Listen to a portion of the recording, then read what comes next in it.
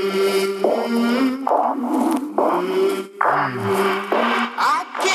do I know what I think until I see what I say? There's dirt on my hands.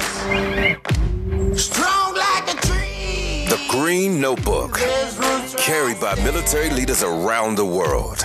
Within those pages are sweat, tears, triumphs, and the hard-won lessons of life. Lessons worth sharing. Each week, the team dives into the notebooks of military leaders, business professionals, authors, athletes and coaches, and entertainers to share lessons and help you lead with the best version of yourself.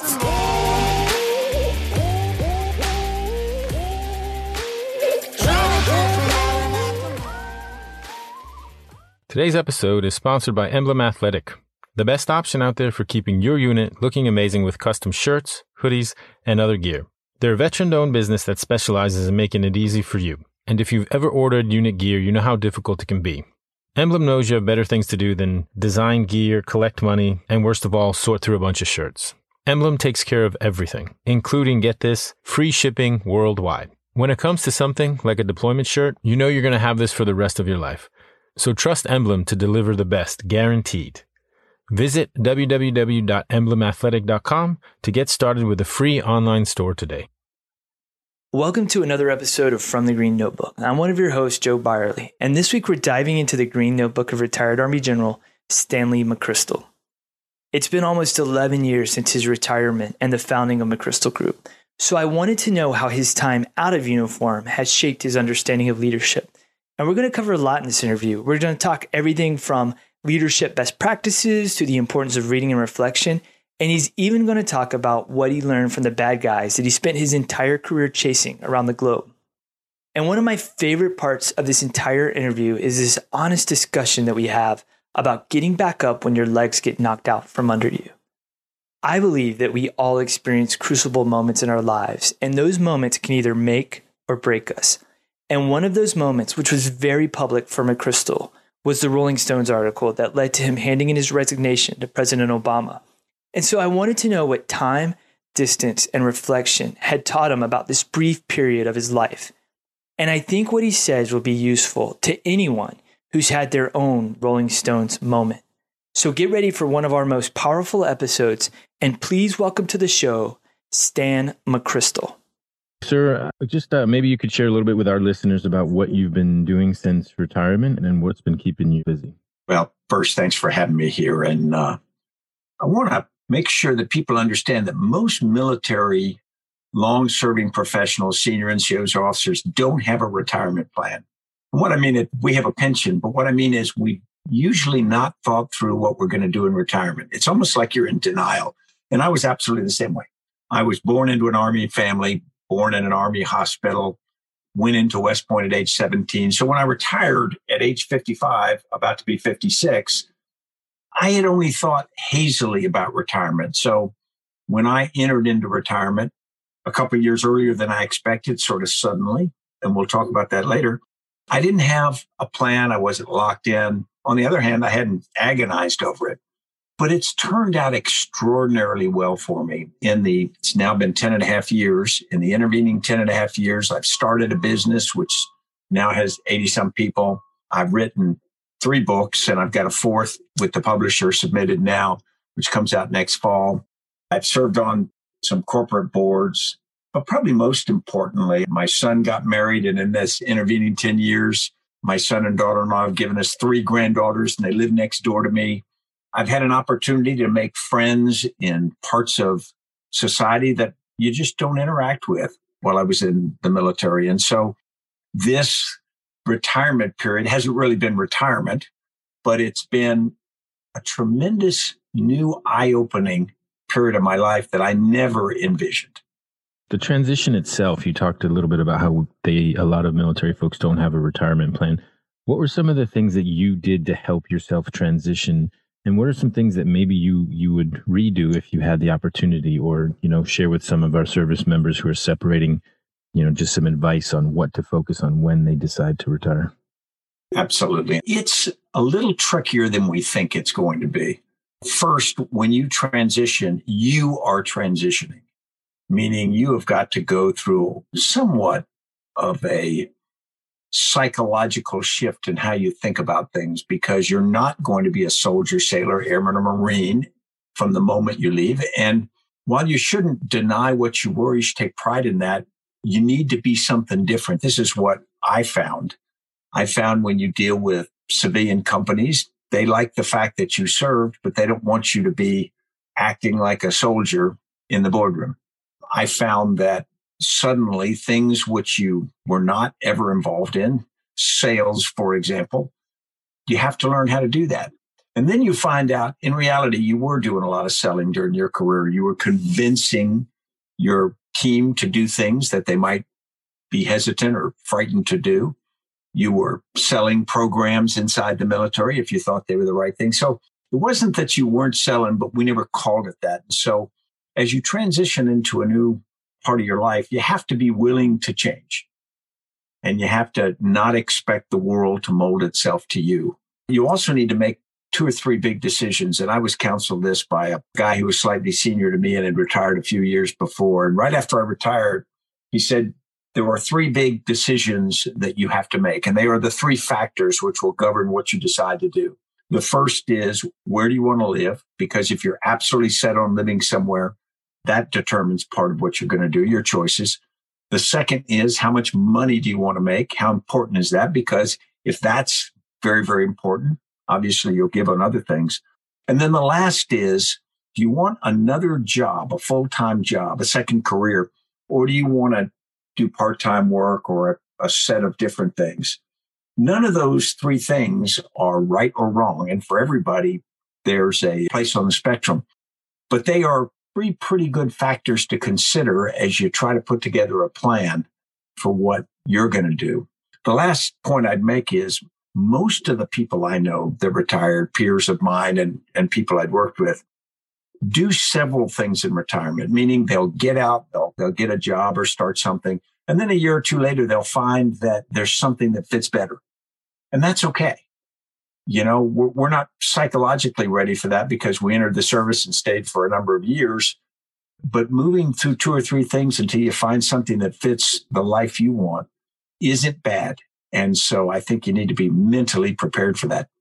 A lot of times I feel like in the military, like we're in our own Shawshank Redemption, Shawshank Prison or the Truman Show. And so we get these ideas of like, okay, this is what leadership's all about, that may not necessarily translate past the military. So I'm just curious, now that you've had an amazing career in the military and you've led for over a decade in the private sector, like what leadership beliefs have been solidified for you in that process?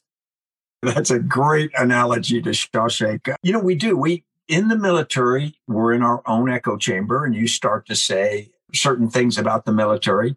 We criticize ourselves to a degree, but we also put ourselves on a pedestal as leaders, and we think that our values are better than those on the outside. And when you get outside, my experience was a lot of what we thought was not correct. I always thought, and I shared this observation before, that when I was in the military, that we had wonderful values, but in the military, we really weren't very efficient. And that people on the outside were godless, greedy bastards, but they were wickedly efficient. And when I got out in the civilian world, I found out they're not godless and they want to be good leaders, but nor are they very efficient. And so this veneer that says business has figured it all out is just wrong. On the other hand, the idea that they have no values was equally wrong. So what I think military have to do is understand that when you are dealing out in the world, people are trying to be good leaders and run good organizations. It's a little different in the civilian world in that the military is pretty simple, meaning you've got a clear mission from the nation that is patriotic in nature. You've also got this idea that you exist to fight the nation's wars, and that's not hard to understand. It's easy to inspire people to that. And there are some other complicating factors you don't have, such as finance. You say, well, it's unfortunate because we in the military can't pay our people enough to motivate them. What I found on the outside is pay doesn't motivate anybody. And yet it complicates what civilians have to deal with. There is more angst and calories burned over figuring out the size of bonuses than we could ever imagine when I was in. But the reality was that doesn't really affect how motivated someone is. We try to pretend it does, but it doesn't. What people want is to be part of a good organization. They want to be fairly paid. They want to have a reasonable lifestyle. And on the civilian side, that expectation is higher, but they want to feel like they are part of something and they matter and the organization's good, which is not very different. And so I think that when the military understands those things that are similar, but respects those things that are different on the outside, some of which make it more difficult, you're in a better position to contribute. Sir, then maybe you can share with us, if you could, some of the habits and traits that leadership or that leaders develop in the military that transcend to the civilian world as well, and maybe some that don't necessarily kind of make that transfer as well. Sure. You know, the military is very hierarchical, and we wear our rank on our clothes, and we are referred to by our rank. In the civilian world, it's hierarchical, but it's less overt. The CEO will often be called by his first name, as I am in my company and whatnot. But the reality is everybody still knows that person's the CEO and still to a great degree defers. But it's less structured, and therefore you come in with this idea that, okay, we've got a strict chain of command and it works down this way and people will fall in. People don't act quite the same way in the civilian world. And so you need to be prepared for that. But I don't want to overstate it. People still will follow instructions. They will do things. And most of the time in the military, I never gave orders. I asked people to do things. Now, there may have been an implied expectation they do them, but I don't remember giving orders per se. Then you come to what is perception, because this works against the military a bit. In the civilian world, there is a perception that particularly someone spent a lot of years in the military is going to walk in with sort of a ramrod up their spine, and they're not going to be very flexible. And if they were senior, people think that there's an expectation that you want an entourage like they associate with the military commands. And to be honest, there's a reticence to bring on former senior military because there's this expectation that they are going to act like an admiral or a general, and the company doesn't want that baggage. Most people won't act that way, but the reality is there's an expectation that you will.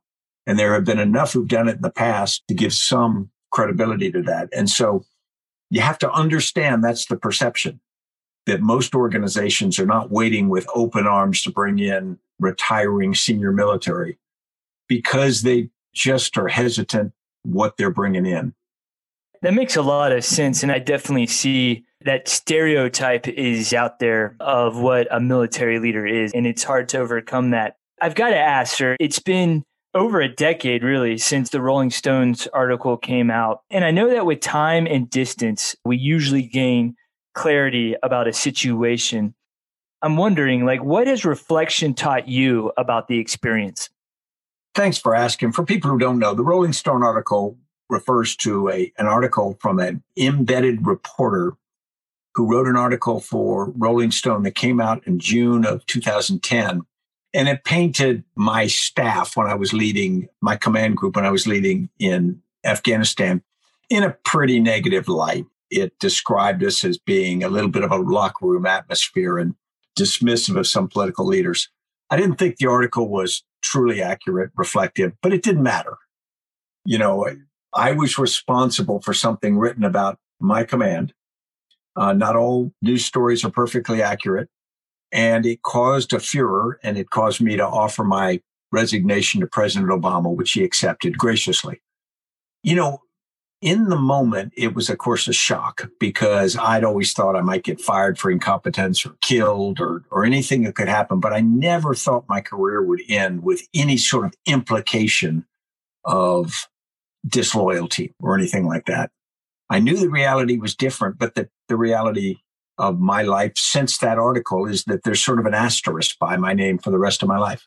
And when people write an article about me, they usually put some reference to, you know, and it can be very, depending upon how they refer to it, can be pretty painful to read. And that will be forever. People will say, you know, Stan McChrystal did X, but his career ended, disgracefully or whatever term they want to use. So when that first happened, I realized it was a wound that would become a scar and I would carry it. And you can't change that. Probably the best thing I learned from the experience was not about the media. It was not about leadership, because I felt very good about the job we'd done there, and I still do. It was about how you deal with that kind of a situation when your legs get knocked out from under you. And it can be this, or it can be something else in someone's life.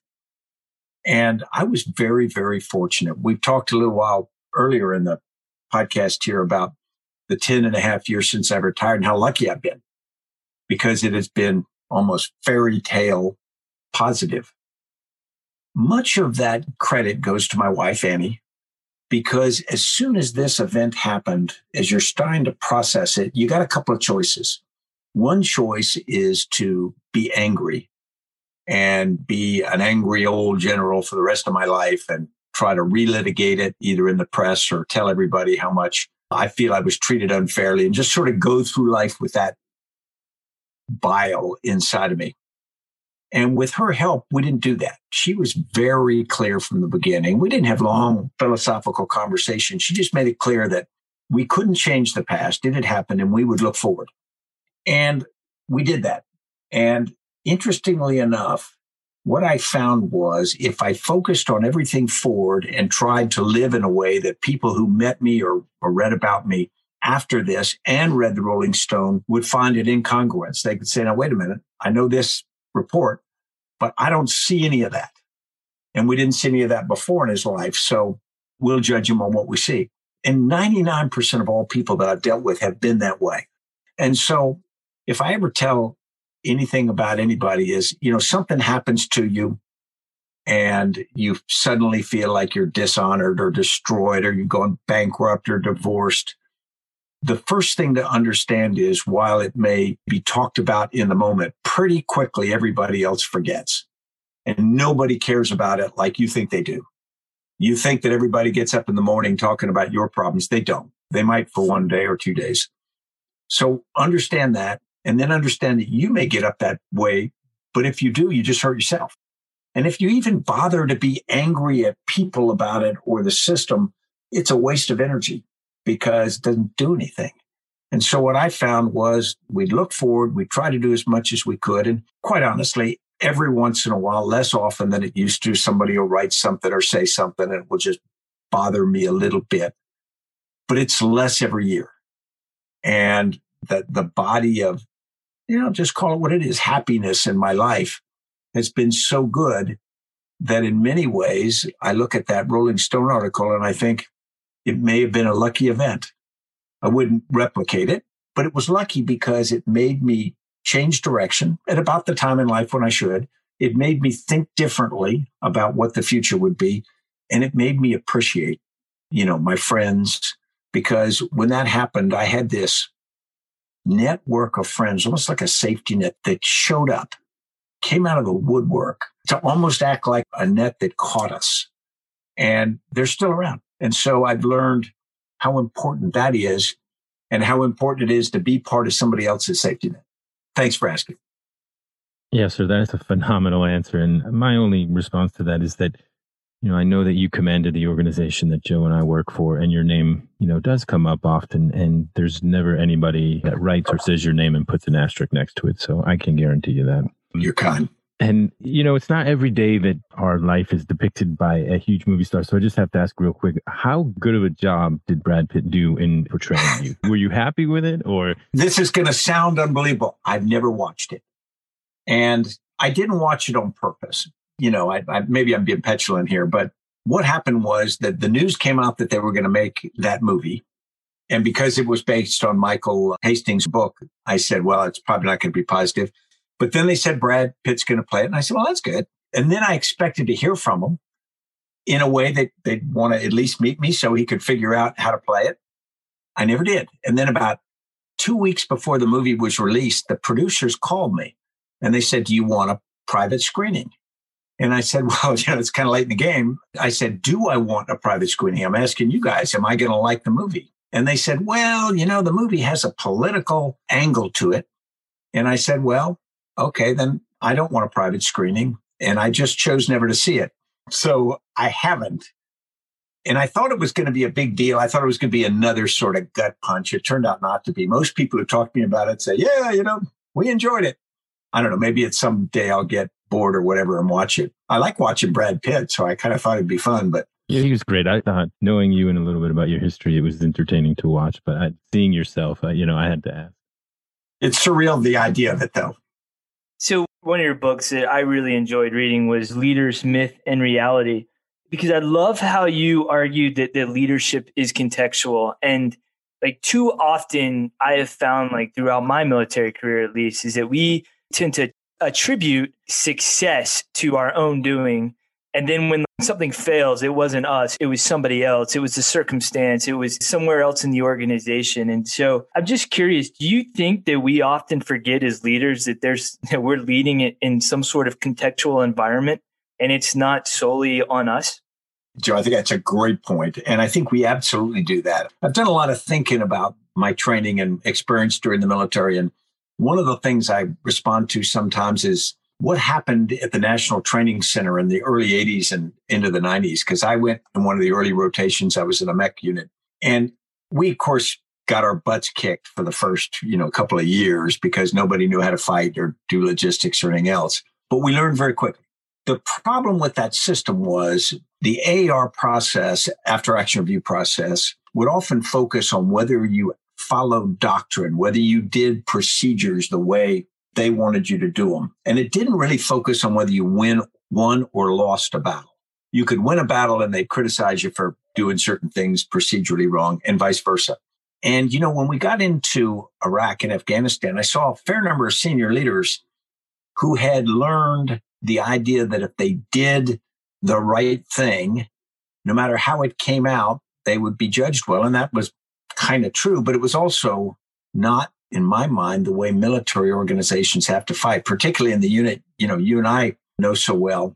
It's all about solving the problem. It's all about getting the mission done. If it's stupid and it works, it isn't stupid.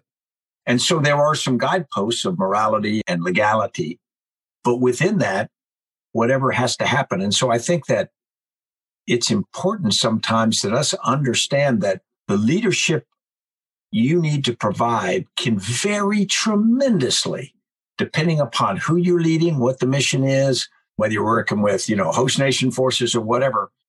And good leaders have that ability and willingness to adapt. People who try to put a round peg in a square hole and won't shift how they do things, unless they're just lucky and always are in the kinds of things for which they're perfectly prepared, aren't going to continuously be successful. Today's episode is also sponsored by veteran-owned Alpha Coffee Company.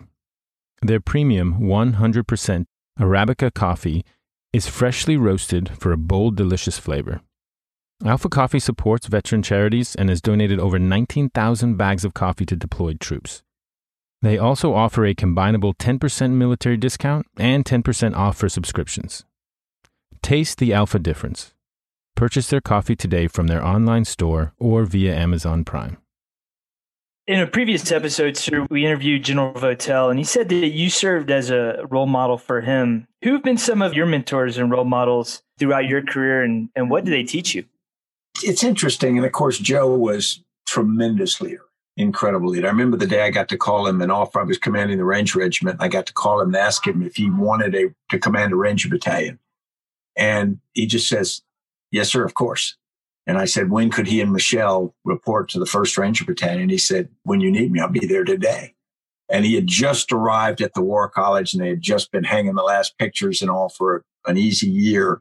And I pulled him out of that. So when you talk about who your mentors, sometimes they're your subordinates. Sometimes there's the people you work for or with. I was lucky enough to work with Sergeant Major Mike Hall. And Mike Hall and I were in the Ranger Regiment together. And then later he came out of retirement to be the senior enlisted advisor in Afghanistan for ISAF. But he also had done Joint Special Operations Command in USASOC. He was by rank junior to me. We're about the same age. We became friends early, but often my mentor was the guy who worked for me technically. And I would make a great decision or a decision I thought was great. And I would sort of go to him for reinforcement to tell me how great it was. And a couple of times he says, yeah, it was a good decision, but you could have made it 6 months ago. So what's your problem? And his way of approaching things was so good. I also was lucky enough to be mentored during most of my career by Lieutenant General John Vines. I got to know him. I met him when he was a captain and he was a major in 3rd Ranger Battalion. I saw him hold that organization together almost by force of personality during a very tumultuous period. And then later, when he commanded the 82nd Airborne, he asked me to be his assistant division commander for operations.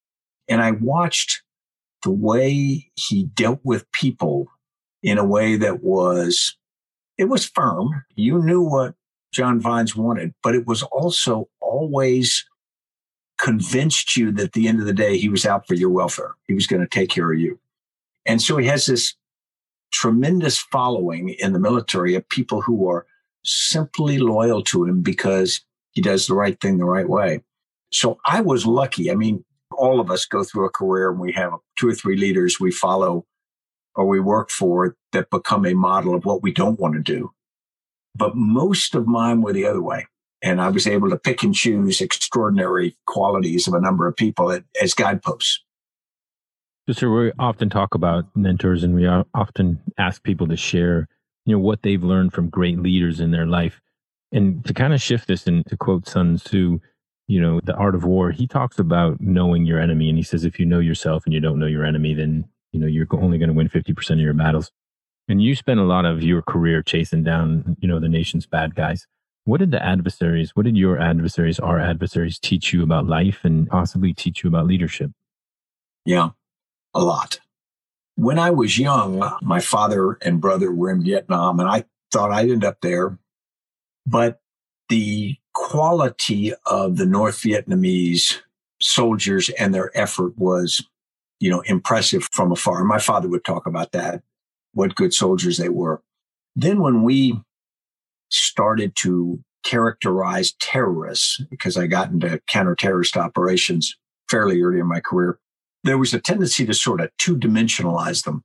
You remember when it was a Palestinian Liberation Organization and whatnot, we would, whether they're in computer games or movies, these terrorists were looked as sort of fanatical and bloodthirsty. And then when you got into the actual fight against Al-Qaeda and then Al-Qaeda in Iraq as it emerged, you learned a number of things. One is that many of the rank and file soldiers, I'll call them, or terrorists, were very committed, very effective operators, people. In fact, I often described the most effective tier 1 operators in our unit, the real professionals and all, were more like the very best members of Al-Qaeda in Iraq than they were anybody else.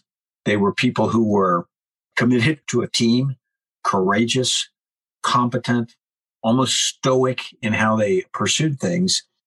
The only difference between those two organizations was sort of accident of birth, where you were born and the way you were raised, the ideas that you were exposed to. And so I realized that the very best people, and I would like to think I was one of those, could have easily been on the other side had we just had a different background to us, different last name, different religion, different nationality.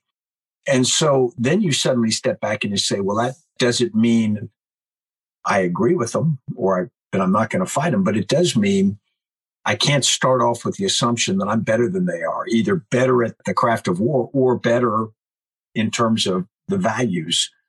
Who says our cause is any more right than their cause? And you can make a pretty good argument for the cause, not the tactics of Al-Qaeda, but you could make a pretty good argument for the cause that Al-Qaeda was arguing. And so then you say, all right, if the people they have are actually, many of them very, very good and very committed, what about the leaders? I'll highlight Abu Musab al-Zarqawi because he was born in a lower middle class Jordanian background, raised in a difficult way, had a sort of a thug-like youth. But then he became very, very committed to the cause that Al-Qaeda espoused. He led in a way that was impressive. You would know it well. He was charismatic. He was absolutely committed. He was somewhat humble in the way he interacted with people as he went around and dealt with members of his team. Now, you could say he was a bloodthirsty psychopath, and that wouldn't be wrong because he did behead people and all.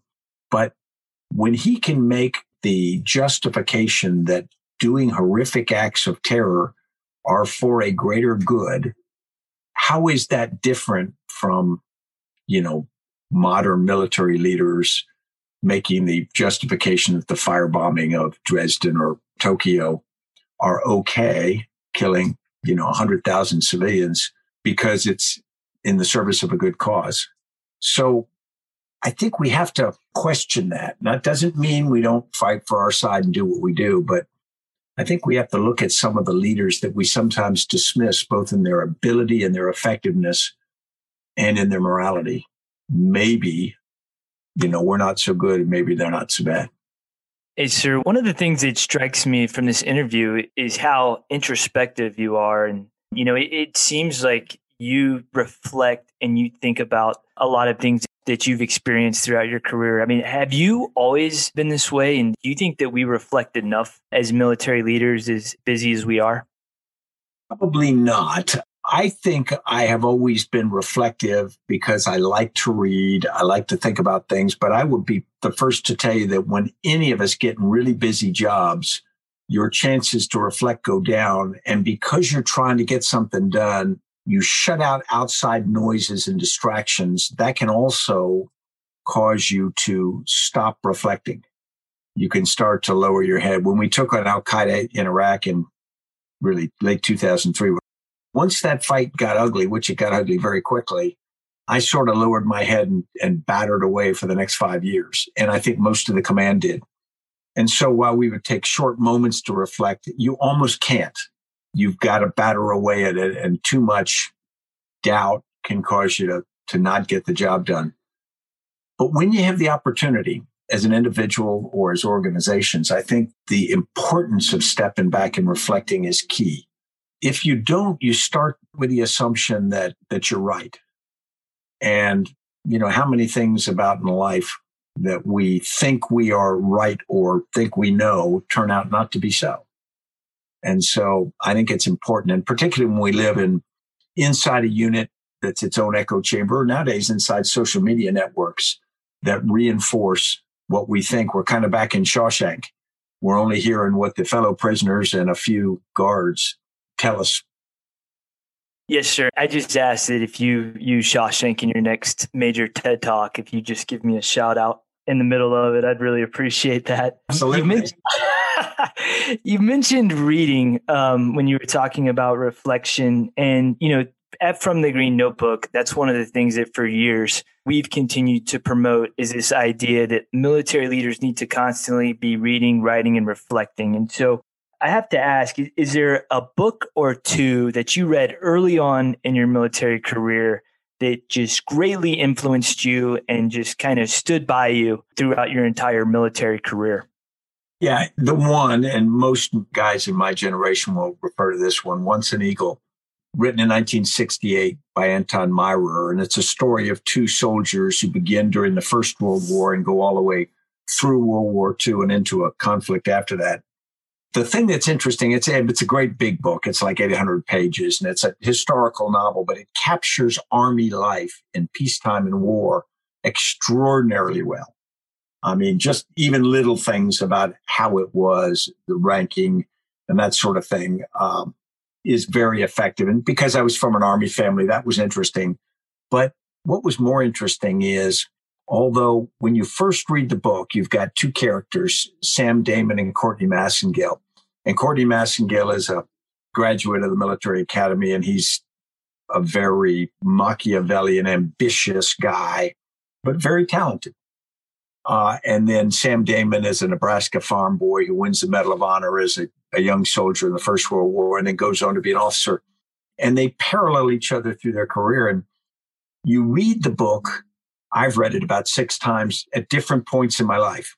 And it's very interesting because when you're very young, you draw a very simple comparison. You say, Sam Damon good, Courtney Massengale bad. And then you go into your career. And as you get further along, you realize that later in the career, in some ways, Courtney Massengill was more effective in the Army than Sam Damon was. He was able to do things in the organizational sense that Sam Damon was not equipped to do. Although Sam Damon was incredibly honest and incredibly talented, he wasn't truly effective in the larger organizational issue. And you say, well, some of that's important to an organization. So you start to get a more nuanced view of things, and you start to say, well, maybe if an entire army of Sam Damons might not get it done. But you certainly don't want to hang around an entire army of Courtney Massengills. And so I think it can cause you to think about the organization. It can cause you to think about who you want to be. But at the end of the day, the most important thing about that book in my mind is it does bring you back, as complex as both of their lives turn out to be. If you don't focus on a few key things about what's important to you, your personal honor, your ability to be a trusted friend to other people, if you can't identify those things and be true to them, you regret it. And I think that book just hammers away. I've given probably 50 or 100 copies of that book to people I care about, to include all of the people who were aides de camp for me during my years as a general officer. I gave a copy of that book just because I thought it was a good sort of developmental book for young officers. So speaking of, what are 3 to 5 books that you would recommend besides Once an Eagle for military leaders to pick up and just improve how they lead others? I believe and like to try to read pretty eclectically. So while I would always encourage you to go read Ron Chernow's book on Ulysses Grant and things like that, just because getting a sense of what other soldiers went through in their life, particularly if they had a significant period of war, is really key. But I'd also urge you to go back and read some different stuff. I'm just finishing one of Gary Kasparov's books. 20 years, he was the best chess player in the world. And he wrote one of his books is really about losing to Deep Blue in 1997.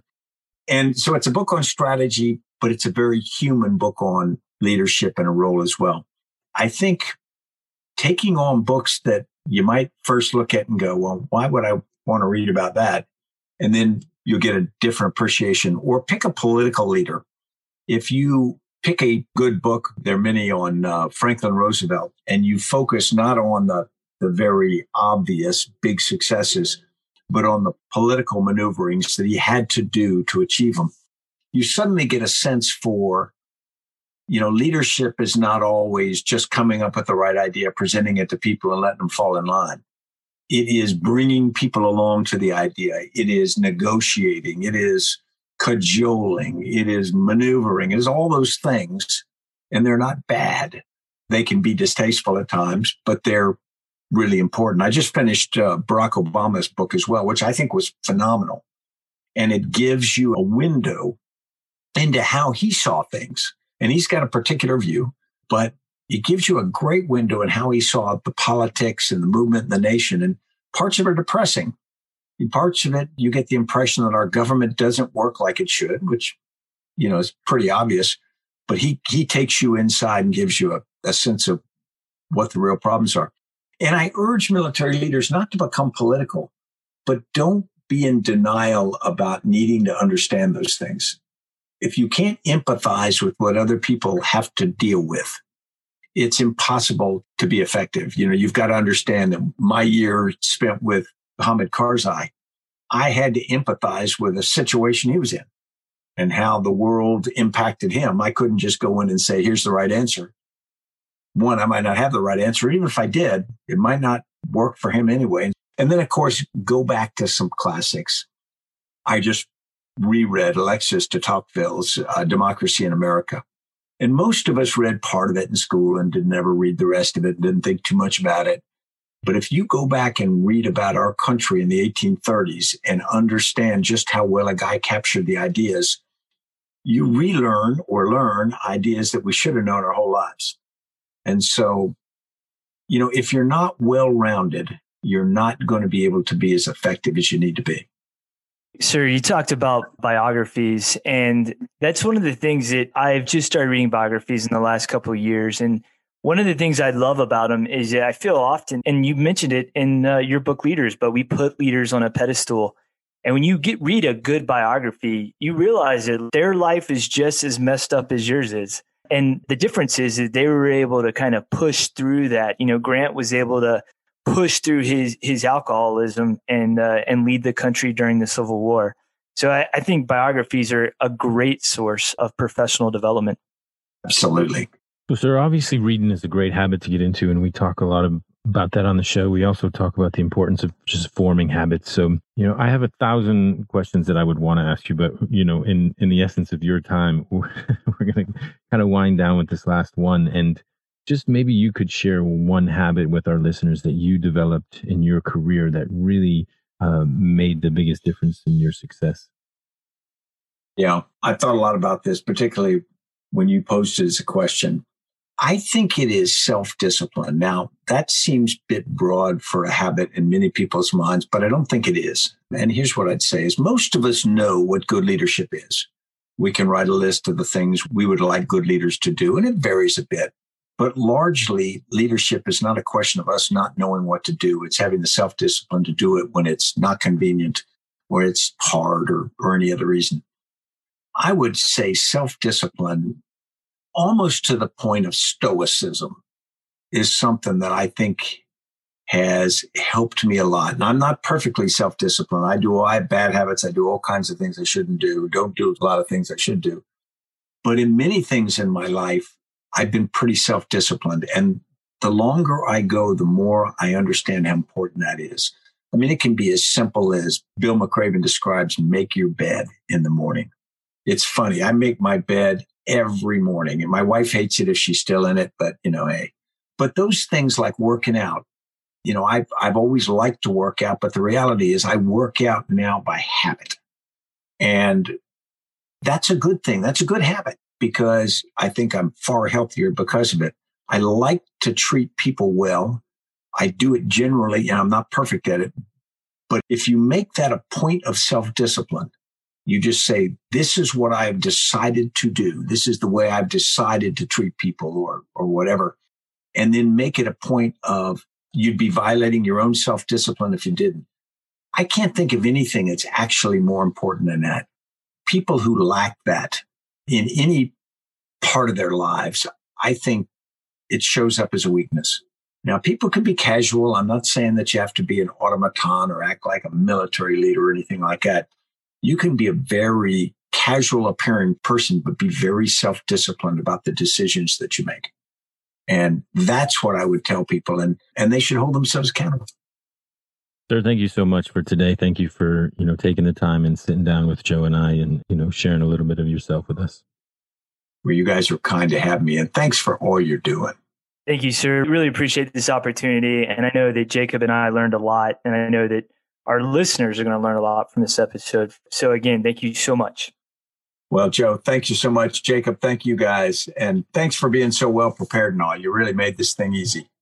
Thank you again to all our listeners for joining us on another episode of From the Green Notebook. Check us out at fromthegreennotebook.com, where you can download past episodes, read some of our previous blog posts, and sign up for our monthly reading list and Sunday email. If you enjoy the podcast so far, please subscribe and give us 5 stars on Apple Podcasts. And follow us on Twitter at FTG Notebook, as well as Instagram and Facebook. You can find us by just searching From the Green Notebook. So this is Jacob Goronsky signing off, and hope you tune in to our next episode. I came from the mud. There's dirt on my hands. Strong like a tree. There's roots where I stand. Oh, I've been running from the law. Hope they won't shoot me down soon.